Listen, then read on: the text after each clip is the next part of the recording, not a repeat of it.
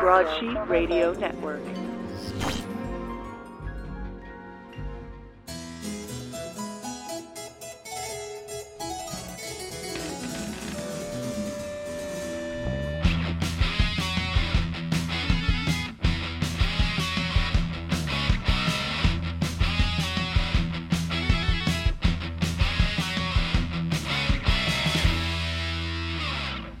Everyone, and welcome to another episode of Shared History.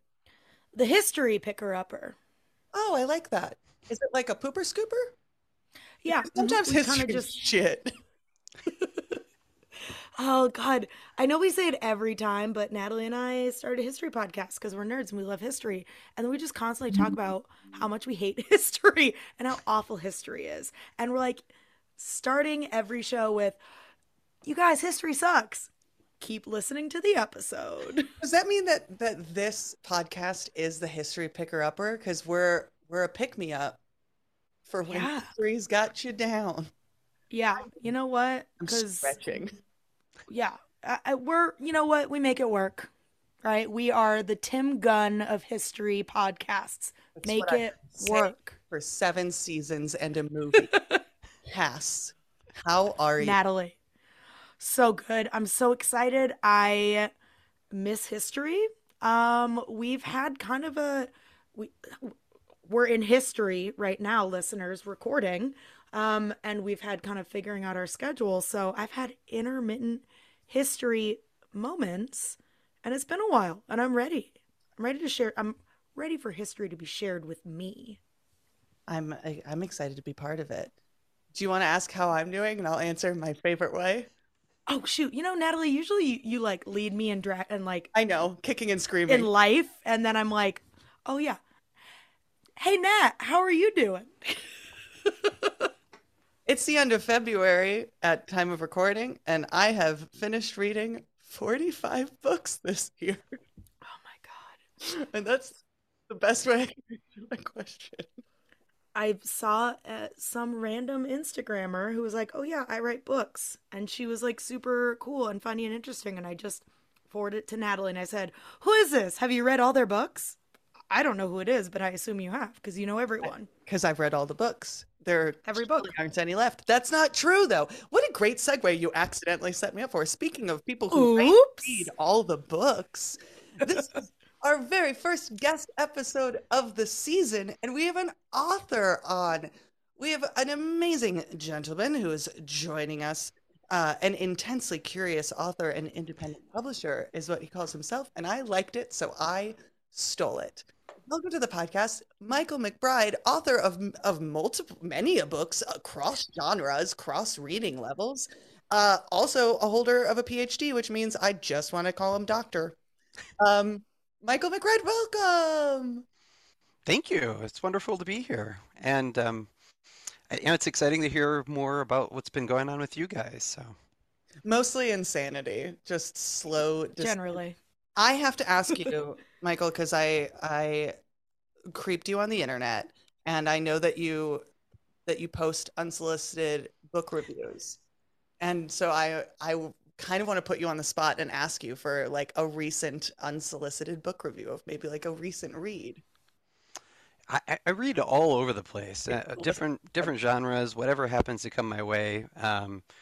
I just finished a book that is about the history of Dungeons and Dragons, which as an 80s kid I played, and of course it was satanic and everything. And I knew some stuff about Gary Gygax and Anderson and those people, but I didn't quite know what happened between them. I knew there was a falling out, and then they lost control of D&D, and then they came back with like the 3rd edition. And anyway, so this book basically told the story from 1965 to 1985 with like a little epilogue that told you kind of what happened after that. So, and I'm blanking on the title because you did put me on the spot, but there's not very many books that are about the history of D&D. It was about 400 you can pages. Probably narrow it down. We'll have figured it out by the time that this is launched, and it will be in the show notes. I promise you, I'm writing it down now. It's funny, I almost did the history of D&D for an episode. Often when we have guests on, we're prepared with another story if we need to. And we had actor and professional game master Thor Nye on a couple seasons ago. And so in case we needed it, I had and we've never covered it. It's just sitting in my notes. It's super interesting, and I at one point I was an educator, and I would look for research projects just because that's what you do. And I discovered this thing by H.G. Wells called Little Games from 1911, and he essentially is kind of the grandfather for Dungeons and Dragons because he laid out these rules to recreate Napoleonic battles, and that is kind of the tabletop model of like Dungeons and Dragons and games that came after that. So, um, Michael, this isn't your fault because you don't know this. And honestly, I don't know if Natalie knows this, but I get a little miffed when we talk about Dungeons and Dragons because I have been wanting to play, I've been wanting to join a campaign for years. And Natalie's like, oh, I'm like in the middle of like 12 right now, and they're like each 4 years. But like when one of them finishes, yeah, we'll totally start one with you. And I'm like, don't gatekeep Dungeons and Dragons from me. And I feel like everyone who's into Dungeons and Dragons is like, oh yeah, you should play. It's like, oh, can I play? They're like, what? I'm in the middle of a 20 long year campaign, so like, can't start one now. Listen, if you had done your research, you would know that in order, if you didn't want me to gatekeep Dungeons and Dragons, you would just have to make an attack roll and how you want to storm the gate. I don't know what these things mean because you won't let me in. I have Sorry, I don't want to start beef. Michael, again, that's not your fault. You didn't know. Again, I don't think Natalie knew how upset I was about it.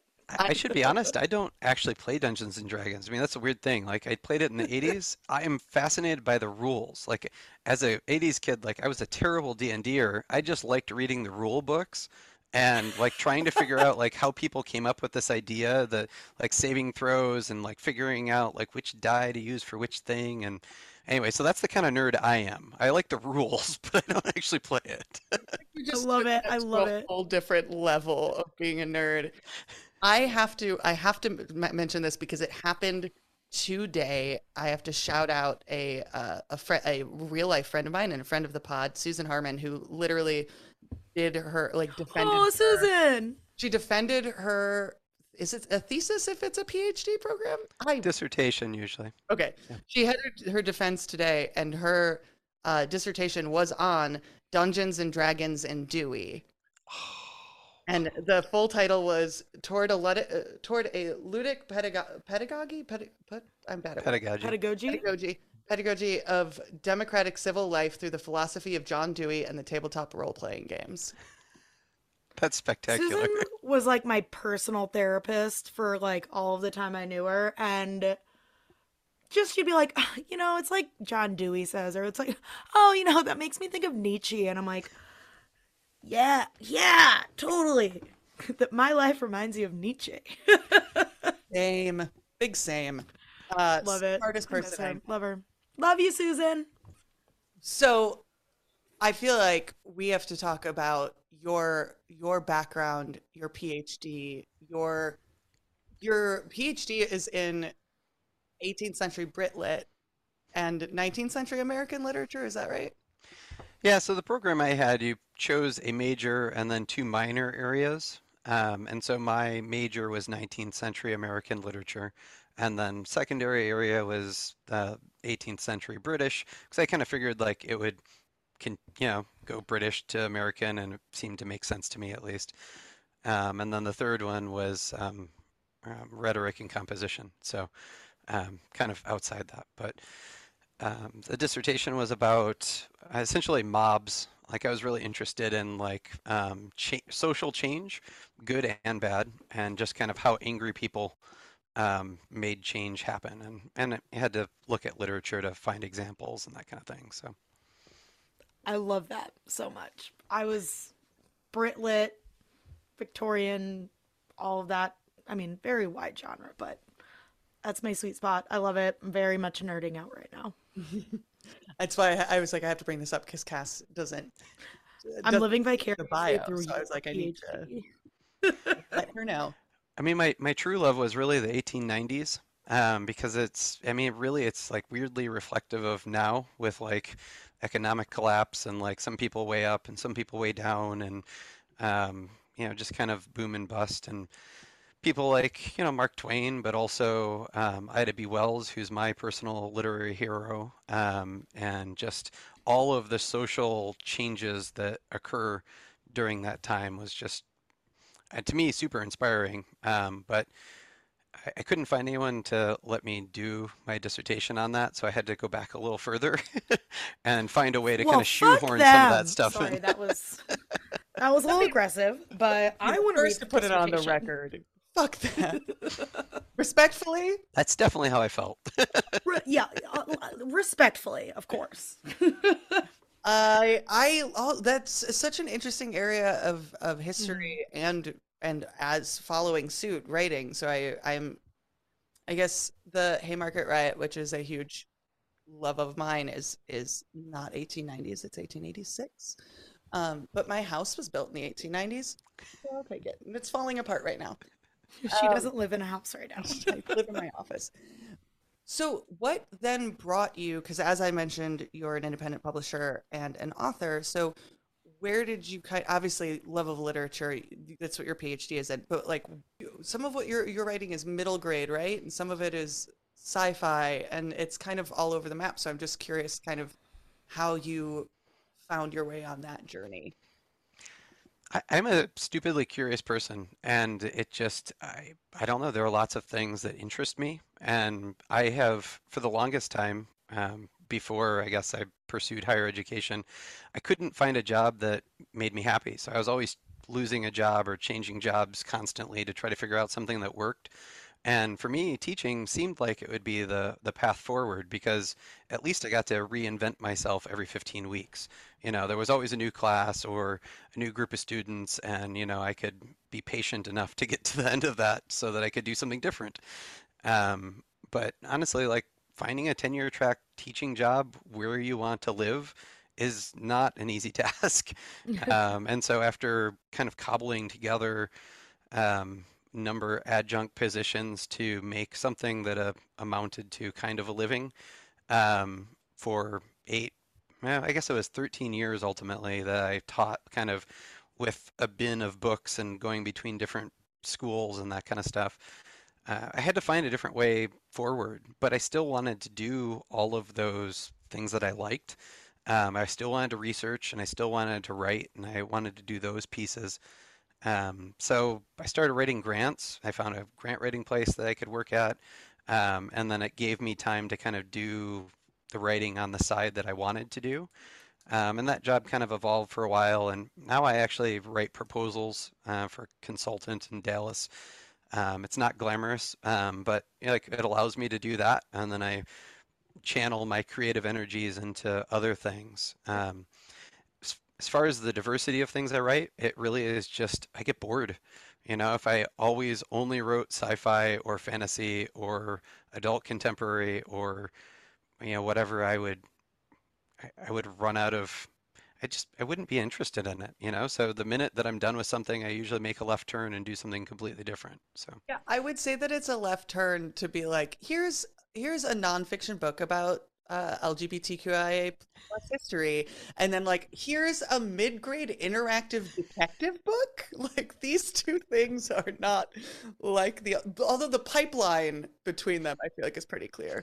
Yeah, you're right. I mean that's why it doesn't really work to sell me as a product because people who like the middle grade novels that there aren't very many people who are like, I like Choose Your Own Adventures mixed with Encyclopedia Brown mixed with Magic Treehouse.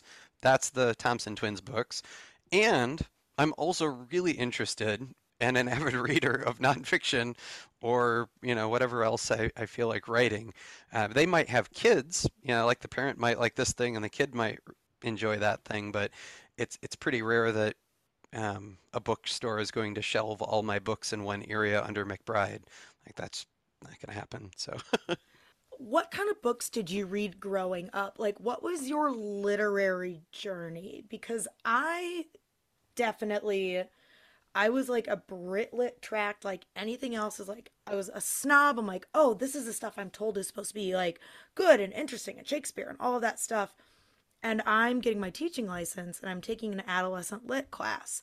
And it's the like runs the gamut of diversity and nonfiction and fiction and all of this stuff. And I'm like, I'm in this reading renaissance because I found out in my late 20s, I'm like, I missed out on so much. Like, I was such a snob against sci fi. And I'm like, oh, if you want allegory, if you want like all of that highbrow literary stuff, modern day sci-fi is where you need to be. And like, oh, I got so angry when I realized how much good stuff. So now I feel like my tastes are like, yeah, I do this genre and need to switch over here, switch over here. Were you a diverse reader growing up, or did you start kind of with one genre?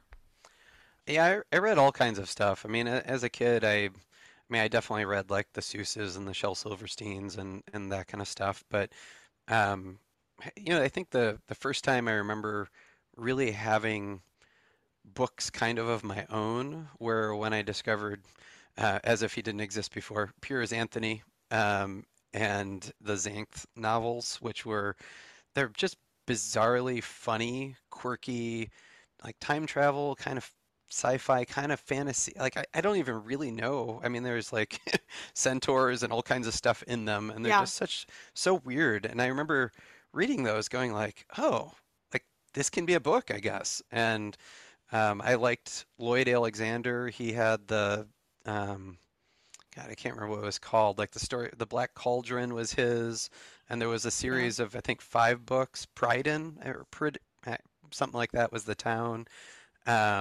And so I kind of read a lot of those, but at the same time, then I found a collection of encyclopedias that somebody had discarded. We always had like this fall cleanup thing. I grew up in Michigan, and so like fall cleanup was an opportunity for me to cruise the neighborhood and like pick up free stuff. And I got a collection of encyclopedias, and I just thought like I'll just read these. And for whatever reason, like that was something that was interesting to me. And I don't remember getting through all of them, but I certainly read like at least 12 or 13 of them. So This is why you like reading the rules for D&D. Basically. absolutely. Speaking of diverse tastes in reading, Michael reads newspapers from 100 years ago, which I will remind myself, and maybe this is a perfect excuse to finally post some of them. I guess I've been saying that I will in on our socials. I, as I mentioned, my house was built in 1896, and I we kind of had our hand forced in some renovations recently, and they used to just stuff newspapers in like the walls and or like in between the joists, and we've I w- it's really difficult to be doing demo work when you keep stepping away. It's very gingerly open. Try to unfold bits of newspaper that are stuffed in the walls to like find a date or find something that you can look up to be like, okay, if so and so is president, it's got to be this time. And I did a lot of that, and I have a lot of really cool pictures that I have been holding out on you guys, shared history listeners. So I'll post some of them. But Basically, Natalie is the worst person to have renovation done on her house that was created, built in oh yeah, 1896. oh, Not 1896. Wait, what was it? it's 1896. Yeah, 1896, yes. I found a postcard the other day that's legible. That is postmarked 1910. Wow. Found Honestly, an Nat, I old don't know how you movie go about your ticket. day. I don't. I'm I'm either reading or doing an architect or a archaeological dig in my own home. But so I'll have to share some of these 100-year-old newspapers with you, Michael, because you read newspapers from 100 years ago. And I love it. I would totally be exactly the same thing. It would be terrible. I would be trying to unfold them all and figure out a way to flatten them so you can read them. Um, I just find them fascinating. I mean, my introduction, I guess, to old newspapers was my dissertation work. Like I was trying to find out like how people actually wrote about these uprisings, the different riots, they used different terms for them, like riot was negative and then like I can't think of the positive one now. I'm sorry, but Haymarket, um, Haymarket affair, yes, right? right. It was fancy. Or a massacre, Yes. depending on who was writing about it. Yeah, so I found that really interesting, and I wanted those kind of accounts. And letters don't survive as much, and journals don't, but newspapers were all the rage back then. And I found like all these awesome databases that had, stuff going back to the 1700s even, and I couldn't get enough of it. So then I found, I guess it was probably, I don't know, 2019 maybe was when I started doing the 100 years ago thing, and it was just kind of a whim. I was bored and I needed something to do, and I thought, I wonder what was going on 100 years ago. And you can do that in a database. You just plug in the date, crank back the dial on the year, and see what there is. And you just kind of scan through the headlines. And I mean, the headlines are just really interesting. Like when you go back to, I guess at that time, I was looking at these things where there were all these um, burglaries and bandits. Like bandits kept coming up. I was like, what the fuck are bandits doing here? Like, what's going on? Who are these people? And it was just kind of hilarious that like, I mean, I think of bandits as being such an old-timey thing, and yet like in the cities, bandits would break into someone's home and steal stuff, or bandits would commandeer somebody's automobile and steal their wedding ring or their engagement ring and then hold it for hostage. And like, I don't know, like I started like that story hooked me and I ended up following it for several weeks to like figure out what happened. Like, did they catch the guy? Like, what happened? I don't know. I am so bad at research projects, at essays, at anything because like in a library, I'll pull out all these primary sources or books, and I'm like, okay, I'm looking for a very specific piece of information. Oh, but this is interesting. 2 hours later, I'm like, oh, wait, hold on. That's not what I was looking for at all. We are I just definitely followed a wild we are definitely kindred spirits there because that is the hardest. I love the research part. It is Yeah. so hard to figure out like when you have enough because I don't know, the older I get, the less certain I am of anything. And so it's like I'll read something, I'll think it's true, and I'll be like, well, I better find a couple more just to back it up. And then, like at which point are you like, I'm pretty confident that's right, I guess. So, very serious question. Being a 100-year-old newspaper reader, what are your views and thoughts and feelings on microfiche? I love microfiche. Absolutely. It's funny. My librarians, and this was where I was spoiled as an academic because I could just summon any information I wanted through my library, and it was such an underutilized thing. But I reached the point where my librarians at the academic libraries were like, you need to cool it because I was requesting like old dictionaries because I wanted to see like how the definition changed over time. Hmm. And eventually I ended up making relationships and they're like, you don't need the whole thing, right? Like, can I just scan the pages you want and just send them to you? No, Um, I need the whole thing. and, and then at one point, Sir, we're understaffed, please. I didn't appreciate that. It was a thing I thought that was just kind of a gift.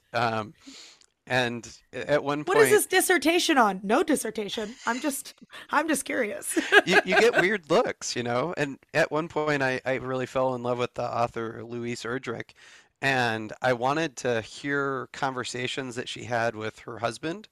Um, he ended up committing suicide, and so like there's a period of time where they're collaborating, like they're co-authors, like writing each other's books and editing them, and I was really interested in that. And there was supposed to be this audio book where they read and then they talked about it afterwards. And so I requested it, and it was taking a really long time. And so I asked, what happened? And they said, well, there's only like 5 copies of this, and they're on cassette and they're in England, and we can't send them through the mail. Like, we can't send them over a plane because it might get demagnetized. So they are coming on ship. And I was like, oh shit, I had no idea. I am so Oh, ship. sorry. Yes. Natalie, I have a production question for you. Do we have to get into history? Because I really would just like to continue to nerd out. And you know what? I know I said I was excited for some history, but I don't care. I just want to talk about Well, Michael. How do you feel about JSTOR? just going to talk about It's a Jason. solid database. I prefer Project Muse myself, but Oh, I love a good Project Muse. Yes. Cass, I at least have, you know me. I'm always steering the ship. I happen to know But why? But why? Why do you have to? because somebody has to, and it's not gonna be you. All right. Um, I'm gonna kick Natalie out of the Zoom no, no, meeting. no, no. Oh, but so Cass, I happen to know that all of this 100-year-old newspaper digging is how Michael found the topic that the story he's come to tell us, and that he has Well, also that would make written a whole sense. good damn book about. So, Michael, tell us a story. yeah, so I was doing my 100-year reading newspaper thing, and one of the headlines was vandal, which was also a very common thing that was in the newspapers at the time that I was always interested in. Vandal shoots painting. And I was like, what the hell? Like, what would motivate somebody to attack a piece of art like that? And of course, at the time, present day, Oh, people are acting out and painting, you know, attacking art as a way of talking about climate change and those things as well. So it was like a weird parallel. Um, but I read the article, and the more I read the article, the more confused I was and the more questions I had. Because the article talks about this guy sees this painting, he shoots at it, it breaks the glass, but it doesn't damage the painting. And then they talk to the shopkeeper, who's also the artist, and his name is Merton Clavette. And I was Great like, I've name. never heard of anybody named Merton or Clavette. Like, those are interesting names you just don't hear these days. And Merton Clavette, claimed this painting was worth $20,000 and that it had debuted an art exhibit in New York and it had caused quite the stir. And then the description was um, Woodrow Wilson's head on a platter with a dark arm around it and a stormy sea in the background. And I was like, I'd like to see that painting. So I tried to find it. Um, and that's really like where the project begins then, because I do my internet thing. I dig around in JSTOR and I dig around in Project Muse and all the databases and the old newspapers I can find, and I can't find any other references to this painting that supposedly caused a stir in New York 3 years prior. And I can't find anything else about the shooting of the painting. And I'm just puzzled. Like these holes in history just kind of boggle my mind. I'm like, I don't understand. How can this thing have happened and nobody written about it when we have the internet and all of these resources available to us? Um, so I ended up finding a website called Clavette.com, and they had a bunch of his paintings, and I just start browsing through them trying to find anything that looked like Woodrow Wilson, which I realized I didn't really know what he looked like, so I had to look up pictures of Woodrow Wilson. side quest. Because I Yes, I just Googled Merton Clavette quickly just to get a visual. Phenomenal mustache. isn't it? Yeah, the little goatee and Oh my everything. God, so good, so bushy. And I don't know what Woodrow Wilson looks like, but I know he doesn't look like that. So I assume that that was Merton. It was, yeah. He did some self-portraits and actually, I mean, he had such an interesting life. There's all kinds of documentation about him, which is also just kind of puzzling how he disappears from history books as well. But anyway, on a whim, I wrote contact us on that little Clavette page and said, "Hi, I'm looking for this painting," and I explained like where it came from and asked if they knew anything about it. And they wrote back and they're like, "We've never heard of that painting, and what the hell are you talking about?" um, History. and we ended up Respectfully. chatting. Yeah, right. And I shared the article with them, and they're like, "Oh, that's really interesting. We have a bunch of his stuff. We've never seen that one before or heard of that." And I quickly realized like these are living descendants of Clavette, and before I know it, I'm asking them if I can write a book because they have this archive of all his stuff. And I think maybe somewhere in there I will find that painting. Spoiler alert, I don't, unfortunately. So Still have never found it?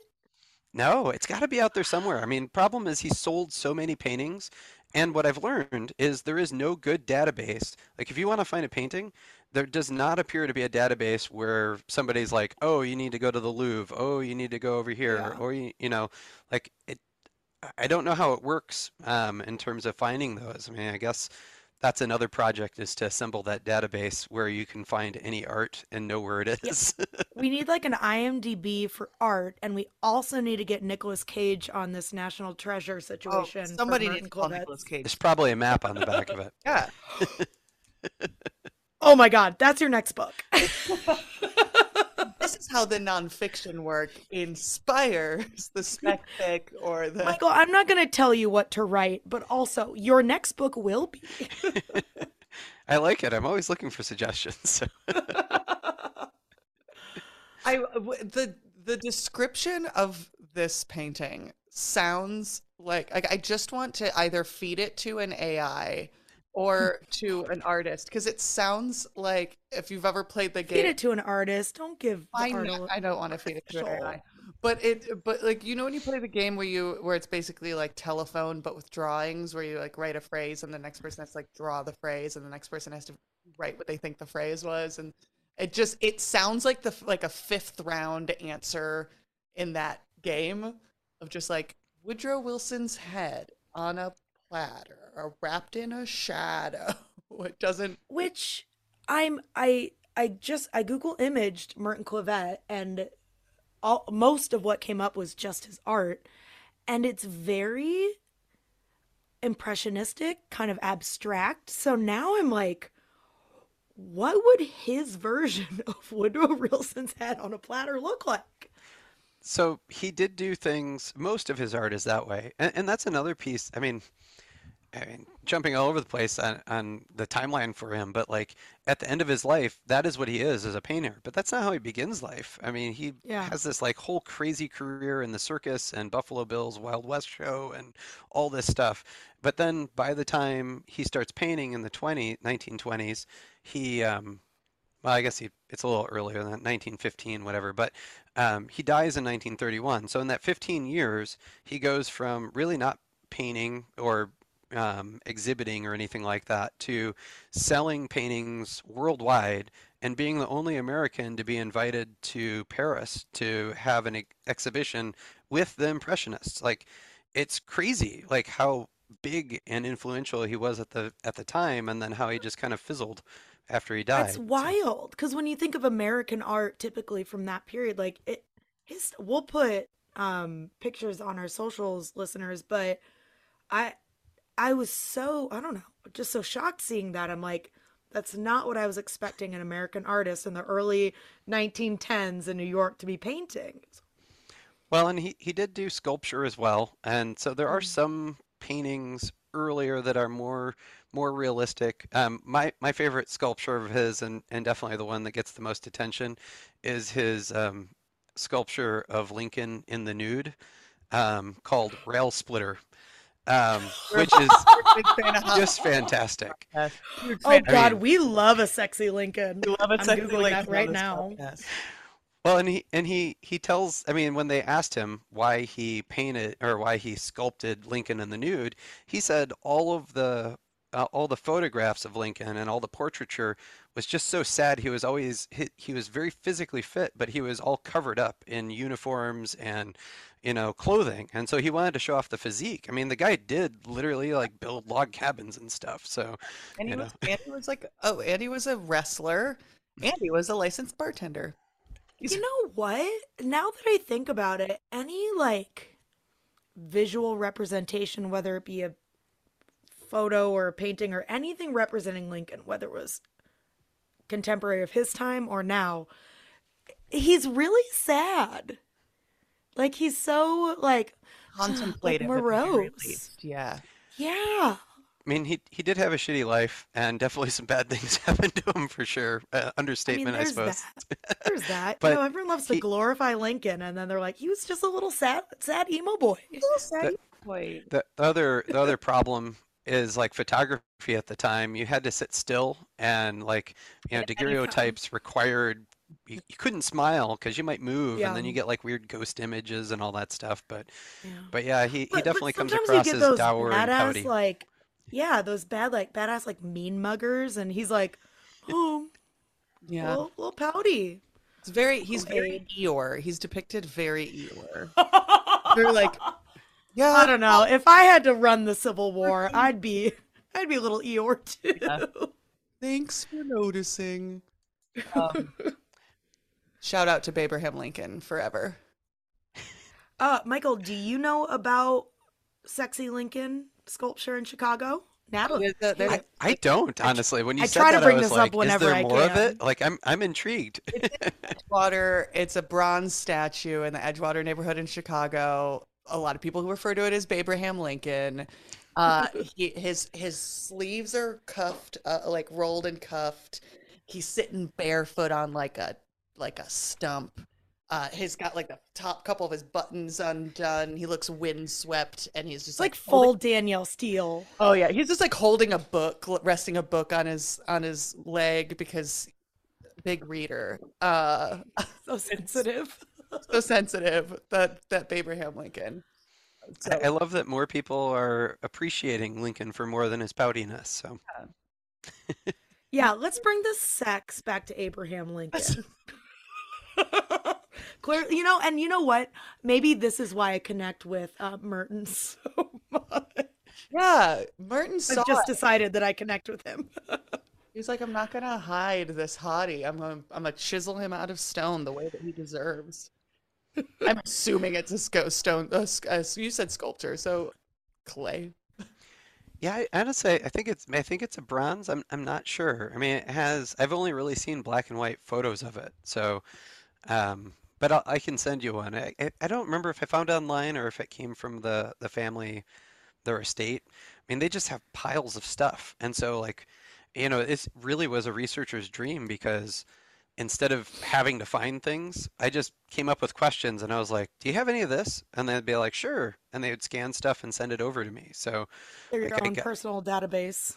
it was awesome. I mean, it just really was a dream that way.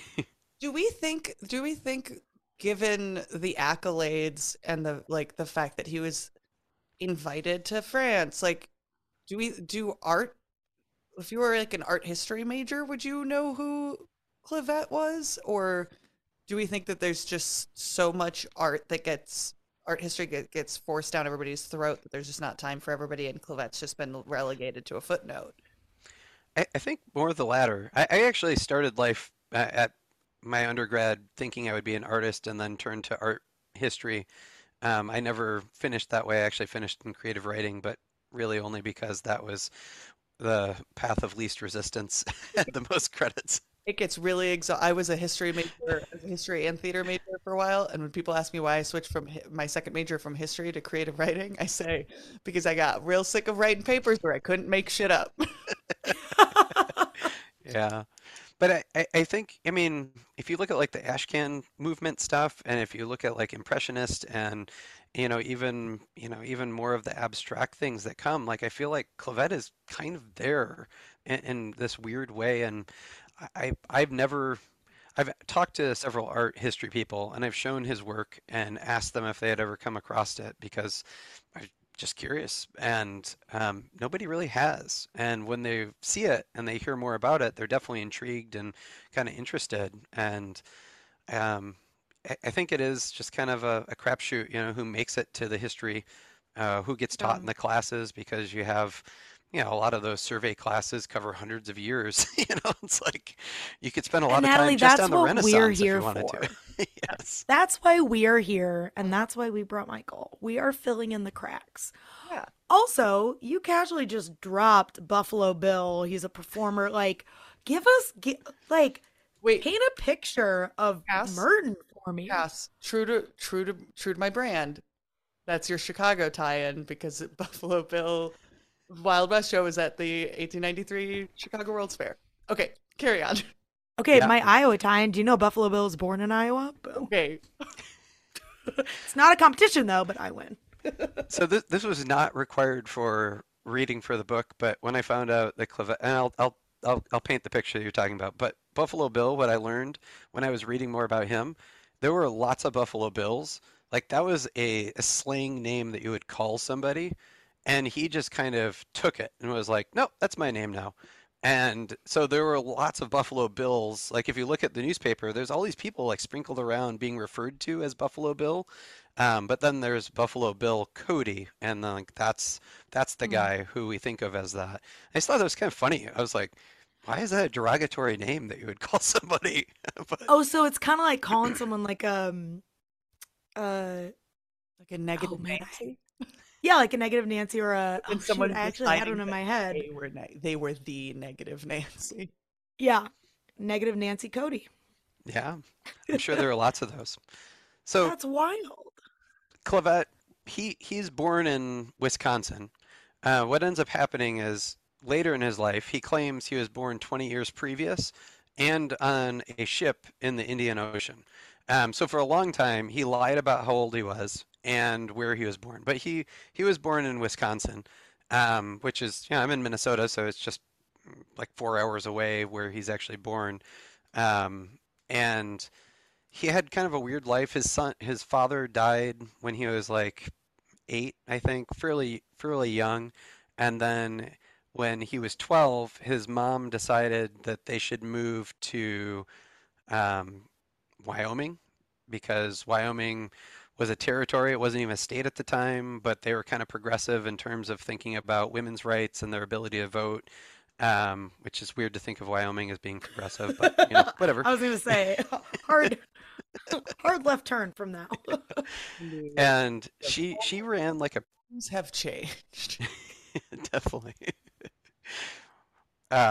She ran a printing press there for a while, and so Clavette learned to like set type and do some of those things. And then she decided she'd had enough, and she went and joined the Seventh-day Adventists and ditched her family. And so Clavette was kind of raised by his older siblings, and he had four of them, I think. I didn't spend a lot of time on them because honestly, I wasn't that interested in them. They didn't seem to Mm. live as interesting lives as Clavette did. But then a year or so after that happens, he ditches out and joins the Wild West show. And he learns he knew how to ride a horse. And from everything we can tell, that was really all you needed to join the Buffalo Wild West show was to be able to ride a horse. I think living in the And territory of Wyoming, you're legally required to Yeah. know how to ride a horse as And that well. was a traveling show. So, it would come Yeah. through and it just kind of, if you looked the part and you fit in or asked or just helped out, you just kind of got swept up in it. I mean, Yeah. people talk about running away and joining the circus, and Clavette joins the circus next, but like all you got to do is look like you belong and then you're part of it. So you might not get paid, but you get like carried along for the ride at least. So, Get paid um, an adventure. yes, right. Experience points are all the rage. Yeah. Oh God. But yeah, from there he kind of played the part of like an Indian brave, and so he got shot a lot. He claimed he had 9 bullet wounds in his back and arrow wounds, and got stabbed a bunch because they acted things out and they weren't as careful as we would be today. Um, and the problem with a lot of his stories is you don't know how true they are. I mean, this guy has Mm. been lying about how old he is forever and only seems to set the record straight when he's on his deathbed much later. So, but Buffalo Bill knew Barnum, and the two of them had kind of competing things, but they knew one another, and that was kind of the cross point for Clavette. He just kind of hopped from one to the next. And in a weird kind of I don't know, twist of fate, Mark Twain also knew Cody and Barnum, and we know that Clavette also knows Mark Twain. So like there's this weird group of famous people that all kind of meet up at this point. And Twain is interested in Clavette because he's this weird kind of mysterious person, and he meets him a couple different times throughout his life. Um, You've I kind mean, of described like the way that you're describing this group coming together, like everyone just knows each other and they're all in the same place at the same time. My brain immediately went to this is the most American sounding version of Midnight in Paris that I I like would it. 100% watch. It's just a Just fever dream of Buffalo Bill Cody, P.T. Barnum, Mark Twain, and this Just weird hanging out. Clavette dude. just swap out the Hemingway and everybody. Yeah, just Yeah. set it in America, put them on the road in the Midwest, in the plains. Well, I mean, like, and all those crossovers make sense that that's this weird, like, mysterious guy because, you know, Bill Cody's Wild West show was all about tall tales, larger than life. Same with P.T. Barnum. And, Mark Twain was always about spinning a yarn. And if he's trying to fit and clearly is fitting well into these worlds, it's like, yeah, who knows who I am? And I do this and I'm that. And no one knows. And he's young enough, he absorbs all that stuff. So, I don't Yeah. know exactly when he started lying about how old he was. But, by the time he's 20, he's saying he's 40 and he's a Frenchman born on the Indian Ocean. So, I can't help but think he picked that up from all the tall tales that he was Oh, surrounded by. yeah. And I thinking was. about promotion, like it's much more interesting than I was born in Mhm. Wisconsin and my dad died and my mom left. And if you're living this artist lifestyle, you gotta have some, you gotta have a hook. Yeah. I was immediately skeptical of the true value of this painting when the fact that Clavette is the artist is the one who is like, oh yes, it's worth so much, and it really stirred the pot. Immediately made me go, okay. But the more I learn about Clavette, I don't know that I trust that mustache. Respectfully. Yeah, well, with good reason. I mean, I mean, in the circus, he learns to be an acrobat. He learns to be a slack wire artist, which, you picture That's why his tight mustache wire. is so big. It's full of secrets. Yeah, I mean, he's like a sponge for everything around him, and it just kind of snowballs. And, he at some point leaves the circus and lives in Seattle for a time, Like he did. um, because, you got to retire at the coast for a little while. The circus to Seattle pipeline is very strong. From Seattle, he moves to San Francisco, and there he starts like performing in parks for kind of free. And he's experimenting with being a magician and just kind of doing sleight of hand kind of tricks. And it just so happens that that is where the Orpheum circuit is born. And the Orpheum circuit, there were kind of two circuits. The Orpheum circuit was essentially Chicago and West, and then I'm blanking on the other one. I should remember, but it's basically New York and then some assorted states. And the New York one was a much more profitable one, but the Orpheum circuit was essentially like there are a bunch of theaters around this big country of ours, and we can have traveling shows to entertain people. And what the Orpheum group did to make them different than the others is they paid people while they were traveling. So their performers were making money while they were cruising from one place to another, generally on trains, where the East Circuit was like, no, you only get money when you perform. And they didn't have as far to go, but it was attractive, to consistently have a paycheck, to be on the Orpheum circuit. Basically, just have a per diem. It's great. Yeah. Right, you got food, you got transportation, you didn't need a whole lot more. And, as you had downtime on the train, you traded secrets and taught each other tricks and that kind of stuff. And he just kind of assembled a whole litany of acts that he would do. So he was a silhouettist, which we would call shadow puppets, and Michael, it this was, guy's kind of a snooze. I don't know why you wanted to write a book about Yeah. this I guy. can't Like, what did you even imagine. have to put down? well, as I read, I was like, what the hell's a You probably had more silhouettist? to cut than more to include. They're definitely, the balance was I wanted it to be nonfiction, so like I could Yeah, kind of assume some things were true, but I tried to really yeah. stick to the things that I could concretely verify. Um, This and man I is a Dos Equis commercial. yes, with the mustache and everything. Most Yeah. interesting man. Also, silhouettist reminds me of Bandit and Vandal. It's just like, oh yeah, this is our cooler, more hip way of saying shadow puppets. puppeteer. Shadow puppet. Yeah, not even puppeteer, just shadow puppets.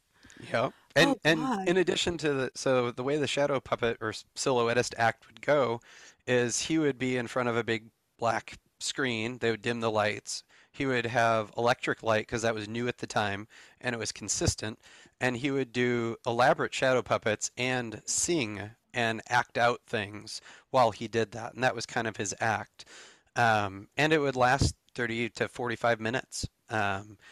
The different circuits at the time, what was the vaudeville that was really interesting to me was learning kind of the hierarchy.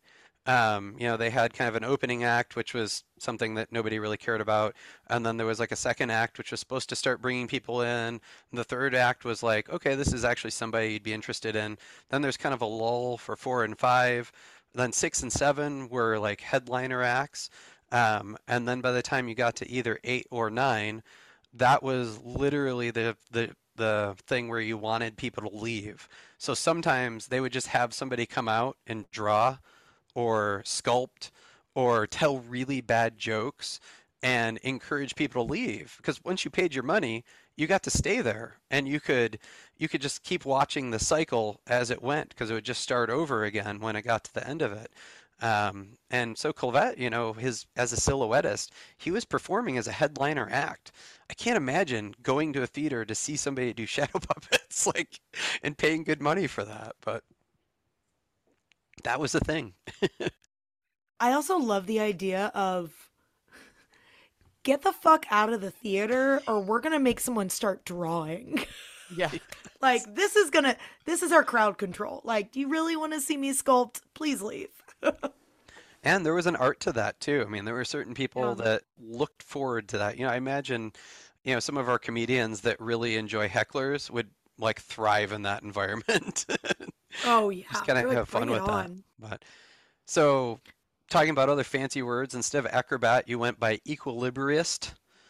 Like you just kind of dress it up and make it sound a little sexier than it is. And, so he did all of those different things. And I would imagine like, when you go show city to city, you had the luxury of being able to redo your exact show again if you wanted to, because this one hadn't seen it. And the news might travel and say, Clavette put on a great silhouette show, but unless you actually see it, you don't really know, what he did. But he varied it up and he started working in magic. And then before the end of vaudeville, he's known as the Great Clavette.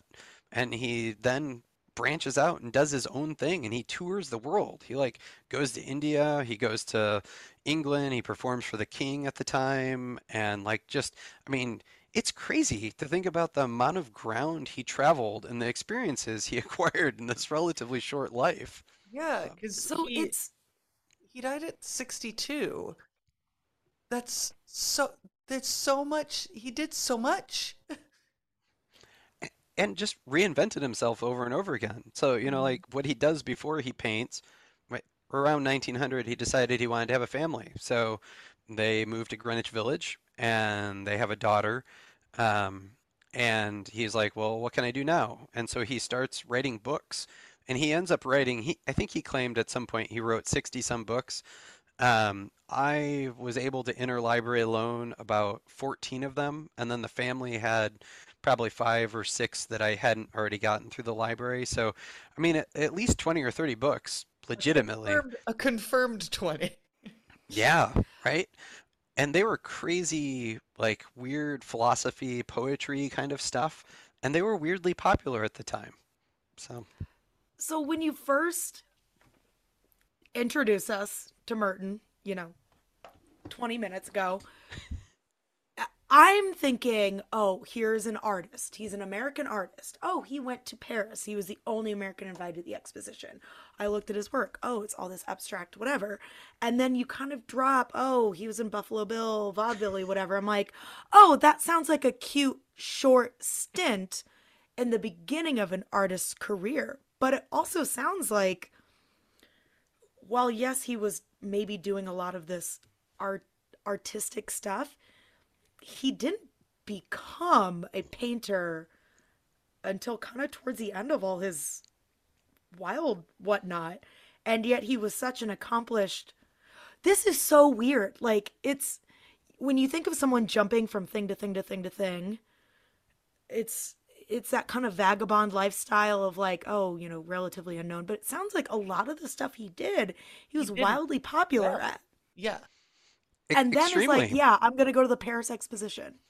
Well, just talking about other people he knew Houdini. Like Houdini and him. I mean, this is one of these other weird things, right? They both are on the Orpheum circuit, and they are both magicians. And the guy who is running the Orpheum circuit is the one who picked Houdini up in St. Paul and said, like, you know what? Your act, it's garbage. The only thing people come for is the handcuff thing. You're really good at getting out of stuff. Make that your act and forget the magic. You're not a magician. And now that's not Clavette. That's the guy who's running the Orpheum circuit. But the two of them meet up. And one of the things that Houdini and Clavette struggle with throughout their life is to try to figure out how to convince Sir Arthur Conan Doyle that they are not actually magicians. Like Houdini's like, the key is in my shoe. And Clavette is like, this is the sleight of hand I'm doing. And for whatever reason, Doyle like he can't wrap his brain around it. And he is convinced that these people are actual magicians. So much so that then he goes on to like learn about being a spiritualist. And like that is something that like he learned from Clavette. It's like, what the fuck? Like this is such a weird ass story. Sherlock Holmes cannot figure out how the magic trick works. Also, this just feels like Bill and Ted's Excellent Adventure or like History of the World Part 2 or something of like, oh, like Martin Clavette feels like not a real person. It's, oh, I'm making a movie and I need just a random interesting character to be able to accidentally interact with. He's Forrest Gump. Yeah. Martin Clavette is Forrest Gump. Figured it out. I love Oh it. my And God. it does feel like that. I mean, it's reading through letters and journals and all the stuff that the family shared with me. It was like, holy shit. Like this is like a who's who of the time. It's crazy. He just like, oh, he just casually mentions like, oh yeah, I know Houdini and and you get like these letters from people and I mean, the other thing is like, where did he learn to sculpt? He learned from Rodin, like the thinker guy. That's who taught him sculpting. And where did he No, learn that? He learned it while he was just traveling. So, he had like some downtime and he hung out with Rodin and learned how to sculpt, as you do. Like, I I feel like, and I'm just gonna keep coming up with analogies. Martin Clavette is, we didn't start the fire. Like, can we pick out every cultural reference and include Martin Clavette in it? Yes, we can. The reason that you're going to keep coming up with analogies is that nobody can put Merton Clavette in a corner. You can't define him. You can't. He's no baby. You're not putting him in a corner. He's a little bit of everything. I'm baffled. This is welcome to my brief TED Talk on the hill I will die on of why it is so greatly detrimental for why capitalism sucks because it forces everybody to specialize now and how that is so detrimental to everything. Because can you imagine if somebody made Merton Clavette pick a lane? Can you imagine? Also, Honestly, I what think this is lane why would Broadway is the last true art form because you have to be a triple, quadruple threat to be on Broadway, which is why all of them are now making their way into movies. Like, this is a man who settled down as a painter. He was like, "Oh, time for me to retire and settle down and start a family. I'll choose the incredibly financially secure path of being a painter and a I sculptor. already lost my ear in the Gunslinger show. I don't need to cut I've it been off. shot 9 times." But look at my shadow puppets. Do you think that his bullet holes, I wish he had like a clean shot straight through and he used it for the shadow puppetry. oh, that'd be spectacular. Like through his shoulder. I know that that's not how bullet holes work, but it is in Looney Tunes, so let me have this. I mean, Merton Clavette is a Looney Tune. Like, that's That wild. is a Looney He is Wile E. Coyote. Yeah. And you discovered this guy because you read a random blurb in a newspaper. Yeah, I mean that's the weird thing. It's just how stupidly happenstance it was, and I come back to that and I'm like, if I hadn't read that article, and then if I hadn't wanted to see the painting, and I hadn't like followed my stupid whimsy to like figure out like how I could possibly find that painting, like I would not have learned all this stuff. And it really was it was a gift to be able to learn about it. And like you said, I mean, I think there are these people that just kind of like live this kind of weird charmed life where they can constantly reinvent themselves. And I'm sure there are people who do that now, but I don't know that stories get written about them. I mean, I can tell you one story about my thesis advisor. Um, his one of his very good friends, right out of high school, bought a cranberry bog because he wanted a cranberry bog, and like you did. Naturally. and my thesis advisor had a choice to buy into the cranberry bog or go to graduate school and become an educator, and he chose that path. And then a couple of years later, his friend sold that cranberry bog to Ocean Spray and made a Fuck pile off. of money. I was like, don't say Ocean Spray. Oh my God. So he made a pile of money. And then Cranberry he was bog. like, what do I do with all this money? I've always wanted to make pizza. And so he started making a pizza. He had a pizzeria because he just kind of thought it was fun. And it caught on and it franchised. And he was like, If you oh, say Pizza oh. Hut, I swear to God. No, it's not. It was a much more local chain in Yeah. and around Boston. And I don't remember what it was. I'm sorry. But then he was like, "Oh, now I've made a pile of money with this. What else should I do?" And he happened to go visit a grave site to see like relatives, and he noticed how crappy a lot of the headstones were. And so he experimented with trying to figure out how to clean them, and he came up with a cleaning solution to clean tombstones. And people in the society around the cemetery were like, "Hey, we'd like that product. Would you help us clean the?" And he sold like he literally just did this thing over and over again because he fell into these things. But I think you have to be willing and open to it and willing to risk your life, I suppose, to do it. But Well, and I mean, that just makes me think about you talking about, like why it's hard to put you in a bookstore because you do all these different genres, and Merton Clavell, when we heard, oh, he's an artist in the Paris exhibition, like, how do we not know about him in art history? Well, because he got shot 9 times, and then he wanted to be a sculptor, and then he was a shadow puppet, and like, it's history is not good at keeping. I mean, if you can't be kept in a box, you can't be put in a history book, and it's wild, and that's the shit we want to read and hear about and see. And those are the people we want to know. and that's the kind of stuff, honestly, as a kid, if you had told me this history, I'd be like, "Oh shit, I'm in. Like, tell me more Yeah. of this." Yeah. Instead of memorizing dates and locations and battle names and that kind of crap. Yeah. I want to like put Merton Clavette's like obituary on the wall and like throw a dart at it, and then whatever occupation it lands on, be like, that's what I'm gonna be when I grow up. That's what I wanted. I wish I'd done that as a child. Just because it just could be anything. You mentioning that it was that you can't.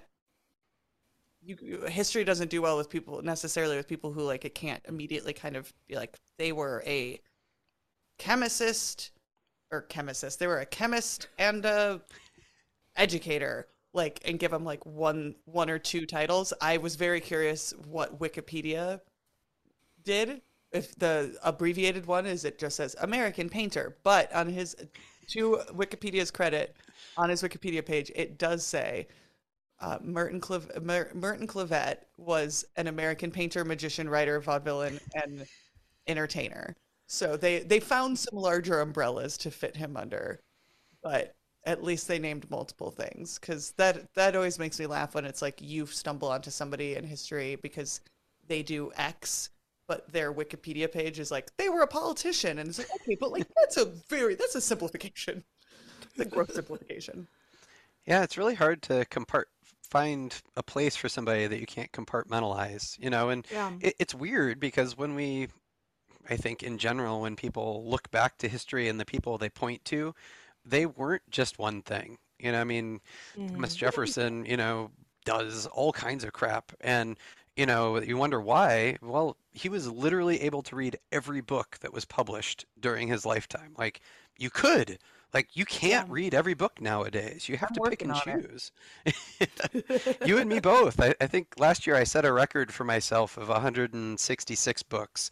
That's how many I read in a year. I don't know. You said 45 already this year, though? Yeah, last year I wanted to read I think just like my goal for last year was only like 30 books, and then I had to basically move out of my house for a big chunk of the year, and I read 120.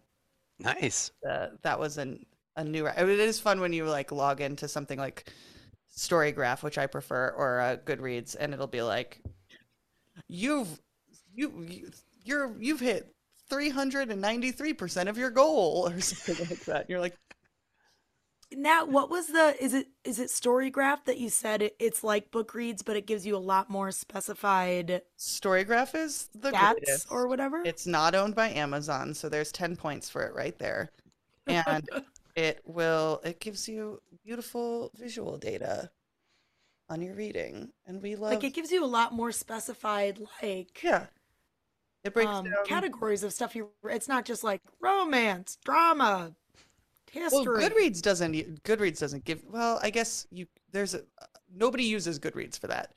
But yeah, it'll be like genres. It'll split things up by multiple tags a little bit better. Yeah. Yeah. So do you have to input everything in that? Or how does it work? Does it like partner with like a device or something that you're reading on? Or It doesn't. Well, read on a Kindle, and Amazon owns Goodreads. So oh, you sure. can export your Goodreads. If you've used Goodreads, you can export your Goodreads data and uh, upload that file to Storygraph, and it'll pull it all and have it all. And then you just have to remember from there on out to just mark. I mostly just mark when I started a book and when I finished a book. I don't track as I'm going. But I'm also a lunatic, so I also Yeah, can enter confirm. these things on Goodreads. It's I fun. use both, but Michael, I first of all, I'm kind of bored. I feel like we didn't yeah. really talk about that much stuff today. What a Also, snooze. just kidding. I'm kind of super annoyed with you because I'm like, I feel like you brought up like 500 big topics that I want to dive into that he did all of these. And I'm like, okay, well, we need like there needs to be a podcast just about Merton Clavel. And I'm truly annoyed. I'm like, there is so much more. And if we don't find, and I say we, as in you, but now I'm invested, if we don't find that fucking painting, Hey, if you oh can my help God. find it, I'm all for it. Or the listeners or I'm anybody, like, I just want to see it. It's got Everyone to be check your somewhere. parents' attics. Nicolas Cage, if you are listening, get on this. National Treasure the shit.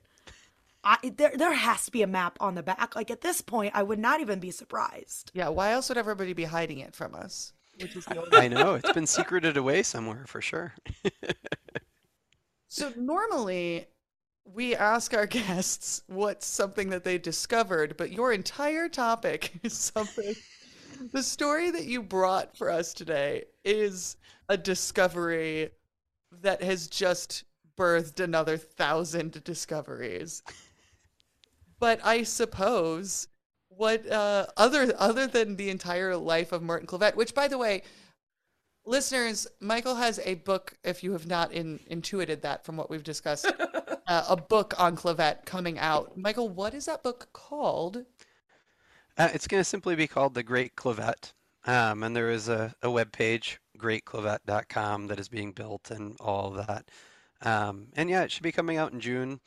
The hope, and I'm still trying to work this out, is that we will find a way to partner with the Greenwich Village Historical Society, where Clavet lived the last 15, 20 years of his life.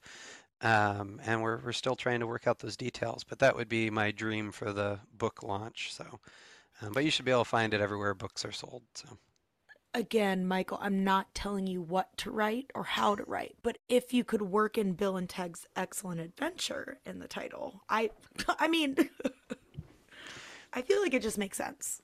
Yeah. I You, also you I like the simplicity of the title though, because how do you, if you tried to cover this, the worlds this man has touched, you'd need 17 subtitles. So just the Great Clavet is like It's perfectly broad, just like him. I've learned, yeah, with other books that it's you gotta be careful what you use. So for whatever reason, when we started writing the mid-grade books, the Thompson twins, I was listening to the Thompson twins, and I was like, oh, that'd be a fun name.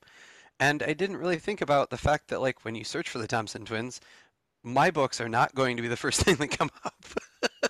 I will say, in that sense, for your research, Merton Clavet really did you a solid by having like Yes, an incredibly unique first and last name, but especially first name of definitely.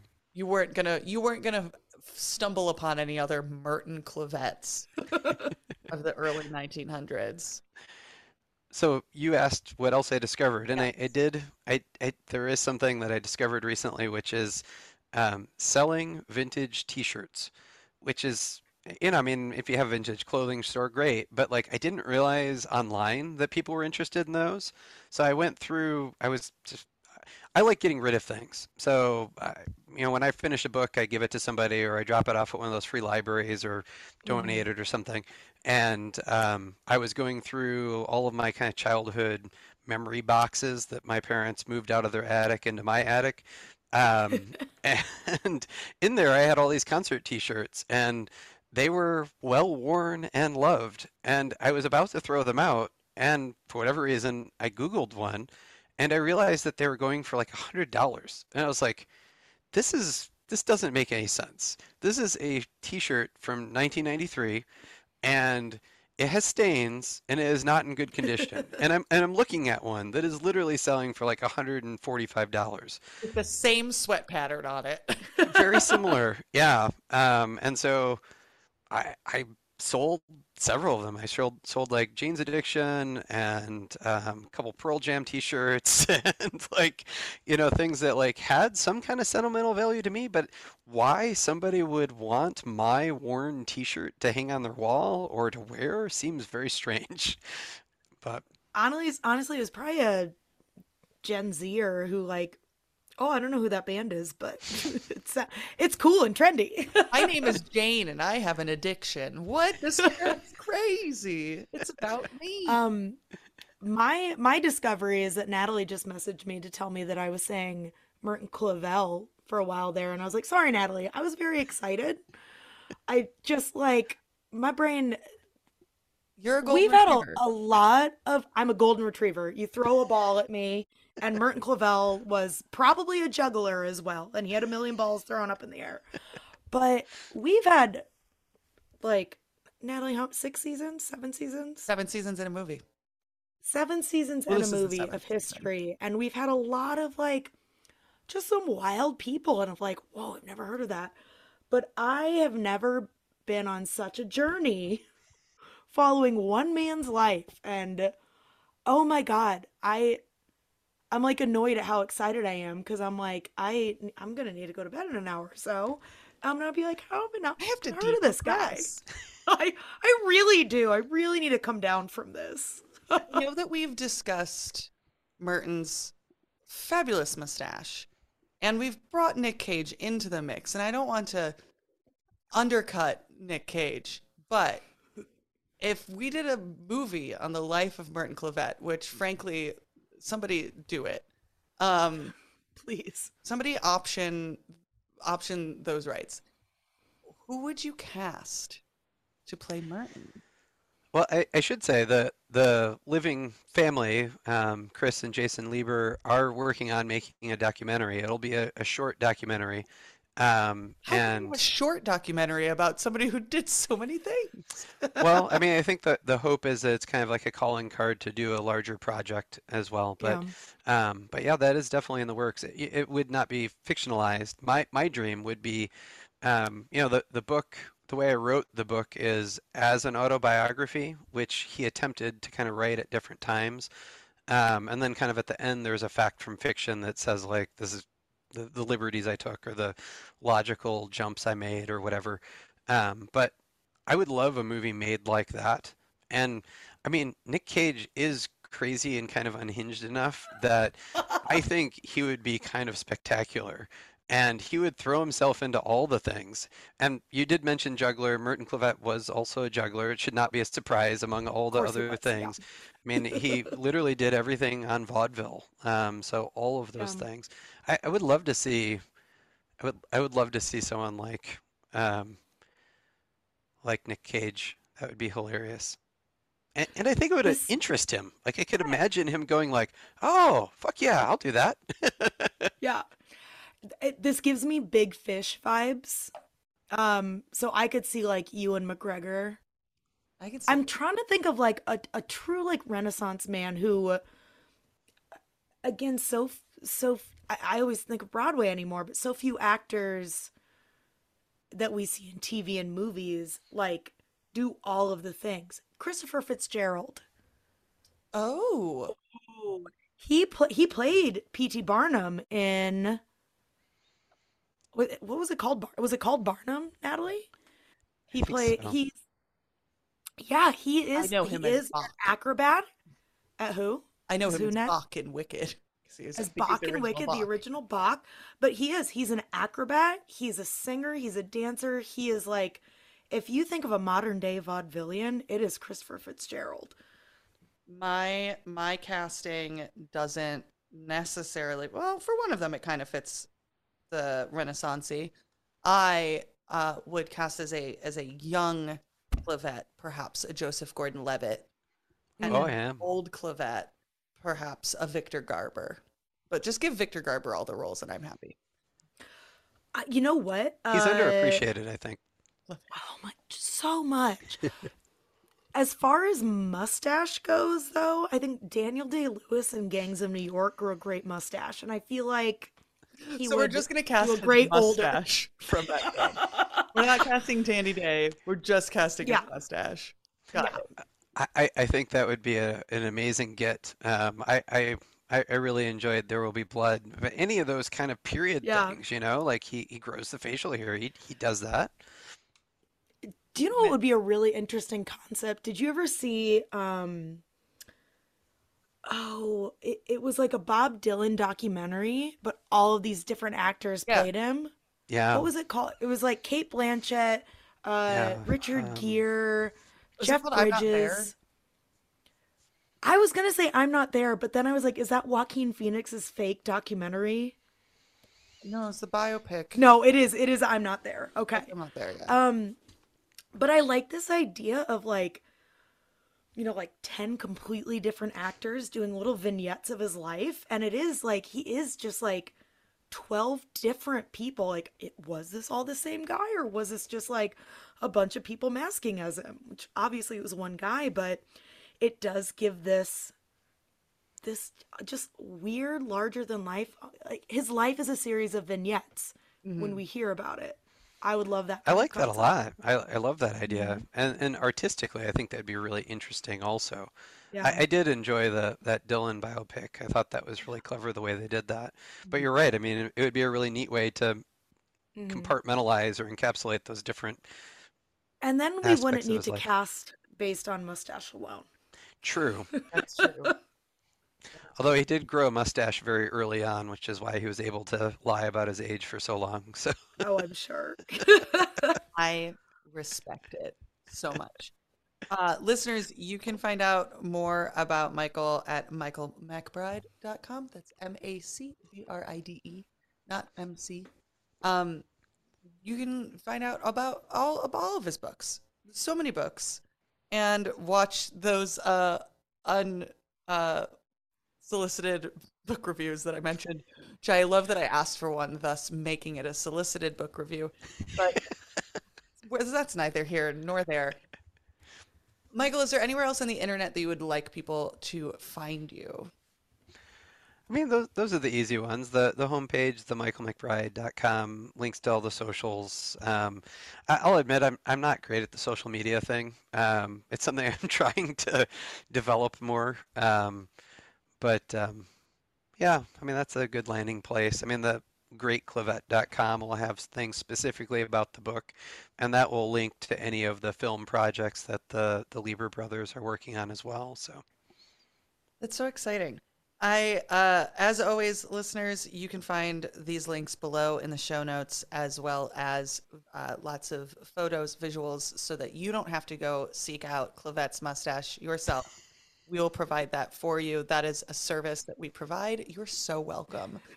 You can also find some more bits and bops over on our socials. We are at Shared Pod on Instagram and on Twitter, which we're kind of intentionally not using anymore. And we're, I think, Shared History Pod on Mastodon. There'll be a link in the bio. I gotta double check what our handle is. But that is all we wrote. Michael, thank you so much for joining us.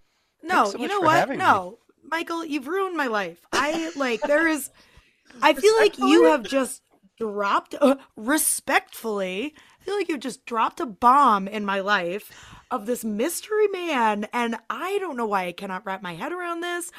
And while I love you, I'm kind of pissed. Merton is gonna live rent free in my head forever. Michael, you don't know this, but as like a challenge / permission, Cass half challenged, half gave me permission to only do stories from Chicago history for this season, because I make everything about Chicago history anyway. And because I have these photos of these old newspapers that we found in our walls, I think the oldest one that we found a date on is 1899, which in 1899, the streets of New York echoed with the voices of newsies, as everyone knows. But now I'm like, I should be doing more research on the headlines that I can read and see if I can find a Clavette and bring that for an episode. You've created And so many further monsters, Michael. I'm sure there's lots of them out there. I mean, man, if you follow any of those, the crime. I mean, okay, so there is my buddy who lives in Kentucky shared his library password with me so I can access his databases of newspapers there. That's actually my preferred database because the Kentucky stories are so fucking wild. Like they're crazy. They have, I mean, you got like the bootlegging stuff going on, you have like moonshine, but then you have like all of that stuff. But my very favorite stories in there are often like the crime stories. And the story is reported, and then sometimes there are two newspapers in a day, and so you'll get like multiple stories. It like evolves over time. And but what I learned at least in the Kentucky papers is they published who was staying at hotels and when and where they came from, and if you went to the ER, that you went to the hospital and why you went to the hospital and where you lived. So it'd be Michael McBride, a Foothill Trail. And he went in for a broken leg. He's doing well. And like, we would never stand for that in this day and age, but it's crazy to see that information just kind of thrown out there. So you should keep digging. You'll find some fun stuff. Can you imagine if the reason like you found out that you needed to go get tested was through your local paper? Oh, God. That's immediately where my brain went.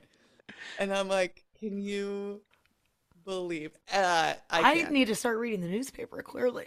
Yeah. We're bringing newspapers back. Thank you for coming on and ruining all of our lives, Michael, but in the best way possible. Truly.